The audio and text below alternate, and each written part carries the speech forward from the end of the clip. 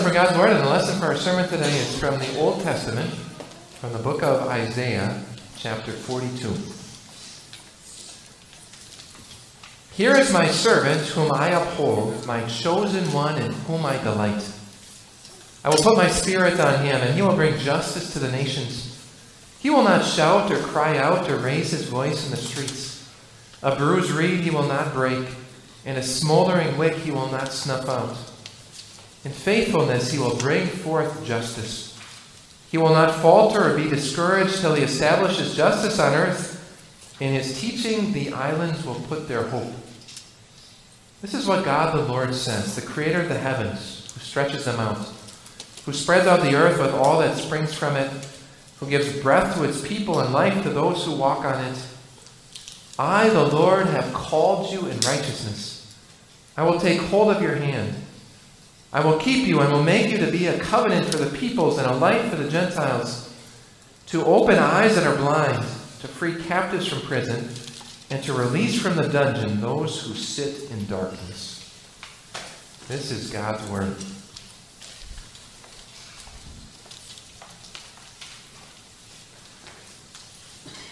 Dear friends of Jesus, as he neared retirement, I heard an old pastor tell a story about the day he graduated from the seminary. Seminary is the place where pastors go to study to be pastors. He had this memory of when he graduated from the seminary, and his memory was what his mother said to him the day he graduated from the seminary.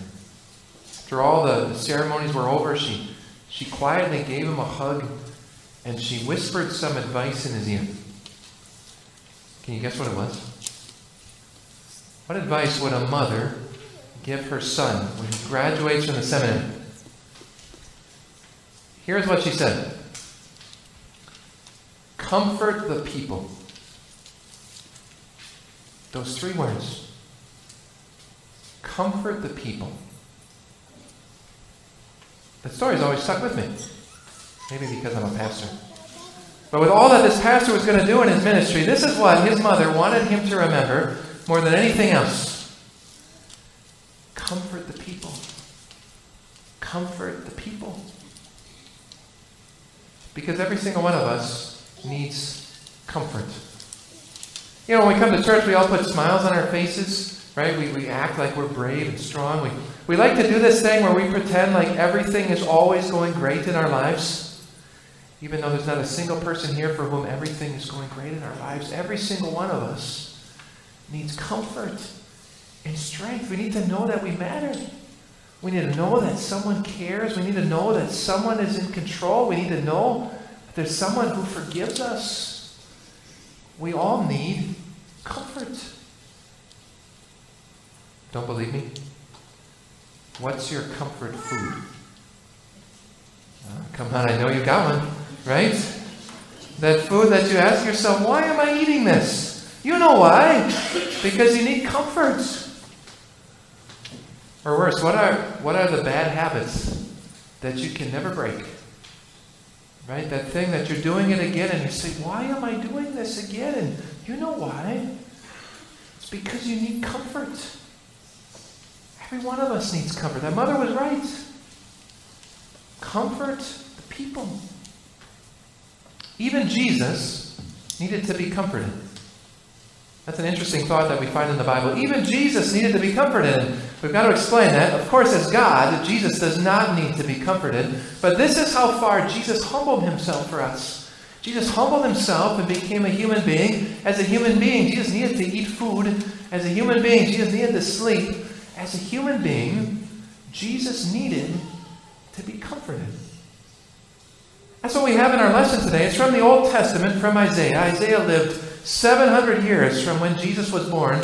But in our lesson today, we have words of comfort from God the Father to God the Son. God the Father is giving comfort to Jesus. He says to Jesus, here is my servant whom I uphold, my chosen one in whom I delight. Those comforting words must have given Jesus strength. My chosen one in whom I delight. you imagine having God say that about you? You know what Jesus' life was like. It wasn't easy. He faced pain and sadness and the death of people whom he loved. He faced rejection and outward failure and his own death on the cross for us and for our sins. And before Jesus faced all that, God the Father gave him comfort. He said, I, the Lord, have called you in righteousness. I will take hold of your hand. I will keep you and make you to be a covenant for the peoples and a light for the Gentiles.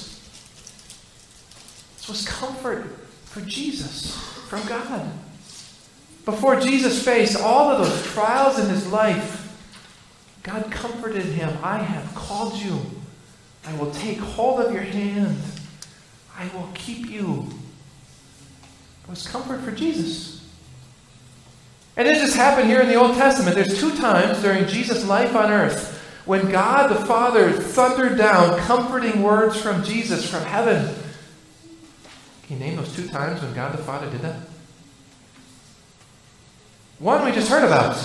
I would hope you could get one of the 2. There's a Jesus' baptism. When Jesus was baptized, this voice from heaven said, this is my Son whom I love. With him I am well pleased. Wouldn't it be great to have God say that about you? What comfort. Later on at the end of Jesus' ministry, as he was about to start heading to Jerusalem to die on the cross, on Transfiguration Day, the same thing happened. This voice from heaven thundered down and said, this is my Son whom I love. With him I am well pleased. Remember what that mother said? Comfort the people. That is what God the Father did to Jesus over and over and over again. He comforted him. You are my chosen one in whom I delight. So you know what Jesus was really good at doing? Comforting. Showing compassion. Caring. Listen to what God the Father said that Jesus would do. He said, I will put my Spirit on him, and he will bring justice to the nations. He will not shout or cry out or raise his voice in the streets. A bruised reed he will not break, and a smoldering wick he will not snuff out. In faithfulness he will bring forth justice. He will not falter or be discouraged until he establishes justice on earth. In his teaching the islands will put their hope. Jesus brings comfort. Out of all that, I especially like the phrase that a bruised reed he will not break, and a smoldering wick he will not snuff out. Do you ever feel like that? Like a smoldering wick? Can you picture what that's talking about? When you have a candle and you blow out the flame, for a split second it gives off a lot of smoke, and there's that little red dot, right? At the top of the wick, it's just barely still burning. Ever what you feel like? Just about out, just barely going. How about a bruised reed? Imagine a plant that's been stepped on and stomped on over and over again, and it's just hanging together like by a thread. Is that what you feel like? A bruised reed? And Jesus came for you. Jesus didn't come to weed out all the weak people. Right? Sometimes today, coaches or even parents like to really yell at kids to try to motivate them, right? Almost like you got to tear them down before they build them up even stronger. And Jesus is not like that. Jesus cares. Jesus loves. A bruised reed he will not break, and a smoldering wick he will not snuff out. There's so many examples of this in the Bible. There's a little girl who died, and her friends and her relatives were weeping. But Jesus told her parents not to cry, and he went into her room, and he took her by the hand, and he said, little girl, get up. She got up. There was a woman who had been bleeding for 12 years. In desperation, one day she reached out and she touched Jesus' robe. And in Bible times, a person who was bleeding was not allowed to touch anyone else. It was like the ancient form of social distancing to try to keep diseases from spreading. And yet when she touched Jesus' robe, Jesus didn't get upset. Instead, he turned to her and he said, "Daughter, your faith has healed you. Go in peace." Jesus himself reached out and he touched people with leprosy. Jesus went and ate at the homes of tax collectors. Jesus talked with prostitutes. Because this is what Jesus came to do.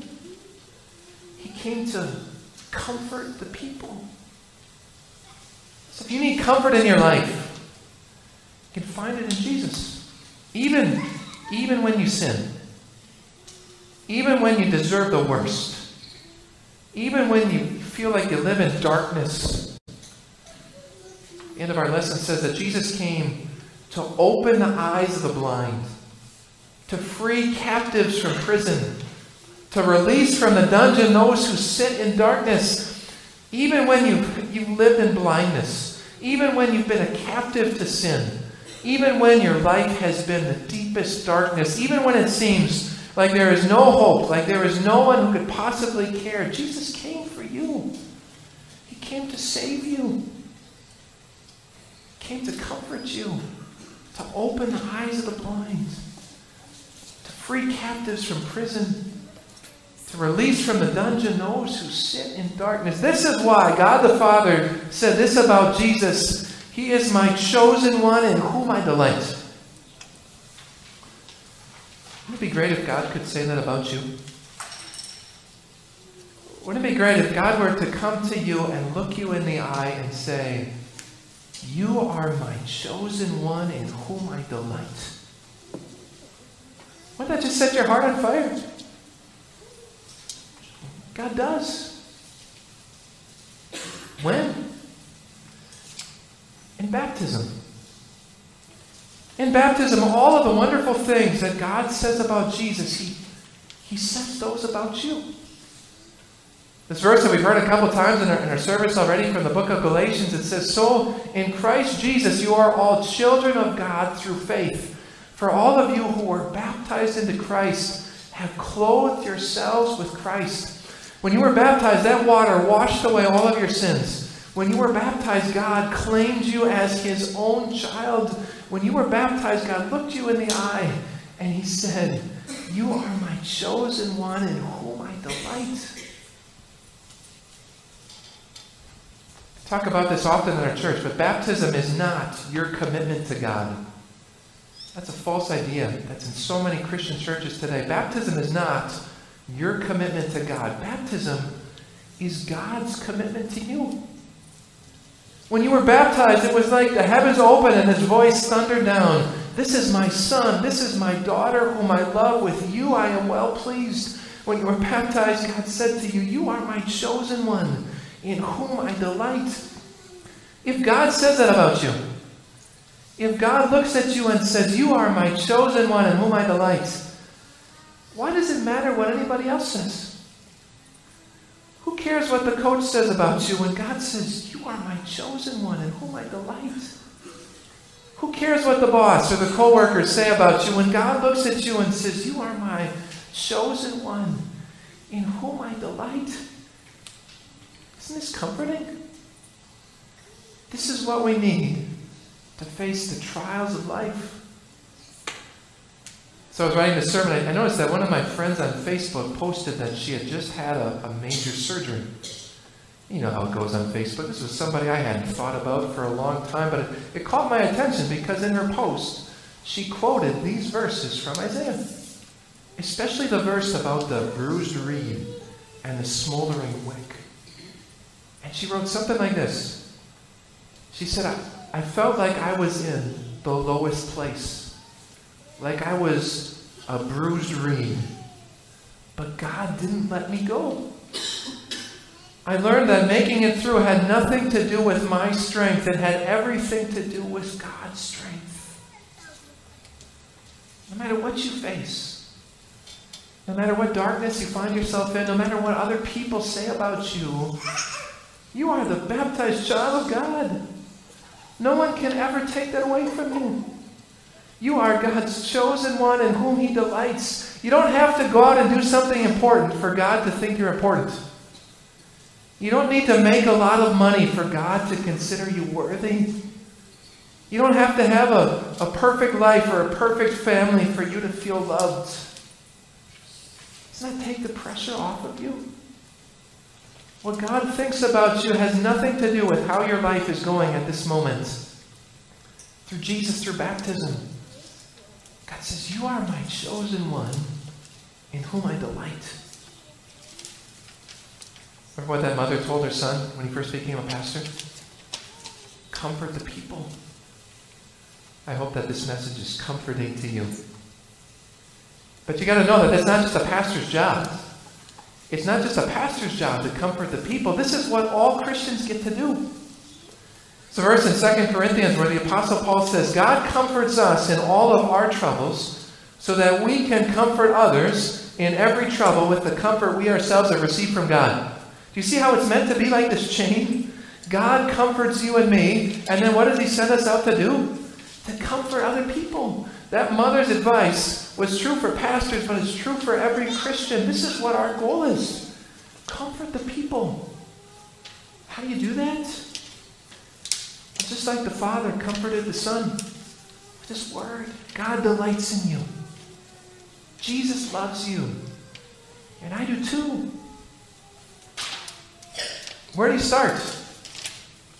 How about this?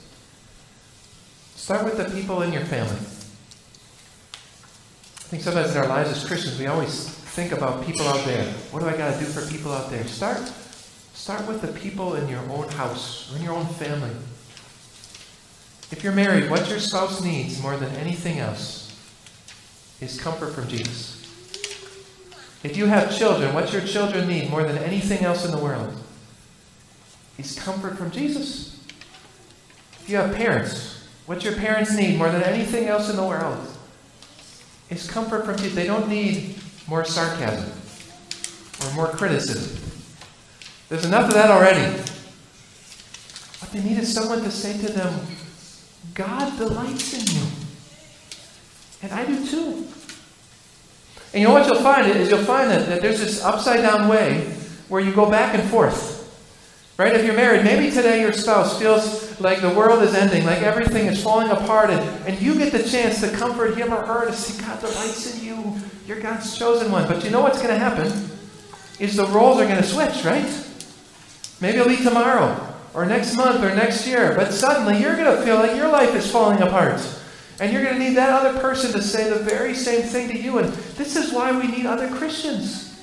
This is why we need our brothers and sisters in Christ. We constantly need each other to be saying to each other, God delights in you. You matter. You're God's chosen one. The story is told about a lumberjack who went into a forest to cut down some trees. And he came to the first tree. He was about to chop it down, but he looked up and he saw that a little mother bird was making a nest at the top of the tree. As a compassionate lumberjack, and instead of starting to chop, he flipped his axe around and he gave the tree a hard whack with the hard end of the axe. And the tree shook. And the bird got the message. And so she flew away. But as things would have it, she just flew to the next tree, which he was also going to cut down.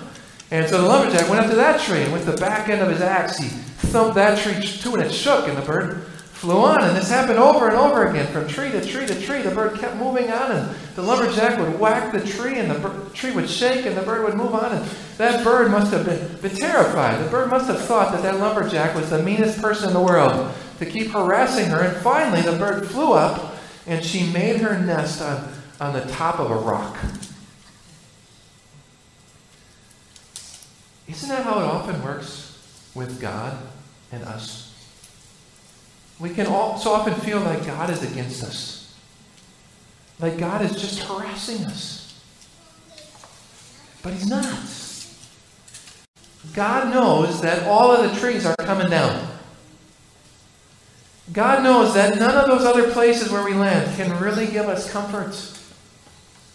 God knows that the only place that we're really going to be safe is when we build our nest on the rock, on Jesus and his promises, on the waters of baptism. God wants us to build our nest on the rock because God's got this. I love the way that God is described in our lesson. It says, this is what God, the Lord, says. The creator of the heavens, who stretched them out, who spreads out the earth and all who springs from it, who gives breath to all people and life to those who walk on it. We live in a society today which says that everything is just by accident. It's all by chance. Right? Human life has no purpose or meaning. You're just one of many. And the Bible says, no. The Creator created you. The one who made the whole world. He's the one who chose you. Whenever you get worried, whenever you get anxious, you need to remind yourself, stop trying to rule the world. God's got this. God's got you. You're his chosen one.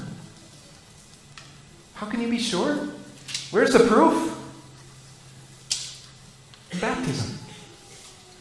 From the day that the waters of baptism were put on your head in the name of the Father and of the Son and of the Holy Spirit, God has put his Spirit into your heart. God has claimed you as his own child. God has committed himself to you. And remember God's promise? A bruised reed he will not break. A smoldering wick he will not snuff out. There is comfort in Jesus. You are God's chosen one. Amen. Let's say a prayer. Dear Lord Jesus, even though we often don't like to admit it, we need comfort. We go through life needing to know that we matter, needing to know that someone cares, needing to know that someone's in control, needing to know that we're forgiven. We go through life needing comfort. Dear Jesus, that's exactly what you came to do. You shed your life on the cross to release us from the captivity of sin. You give us baptism, which washes those sins away and makes us into the children of God. Dear Lord Jesus, in life, we come to rest on so many different things. We look to so many different things for comfort and worth and joy.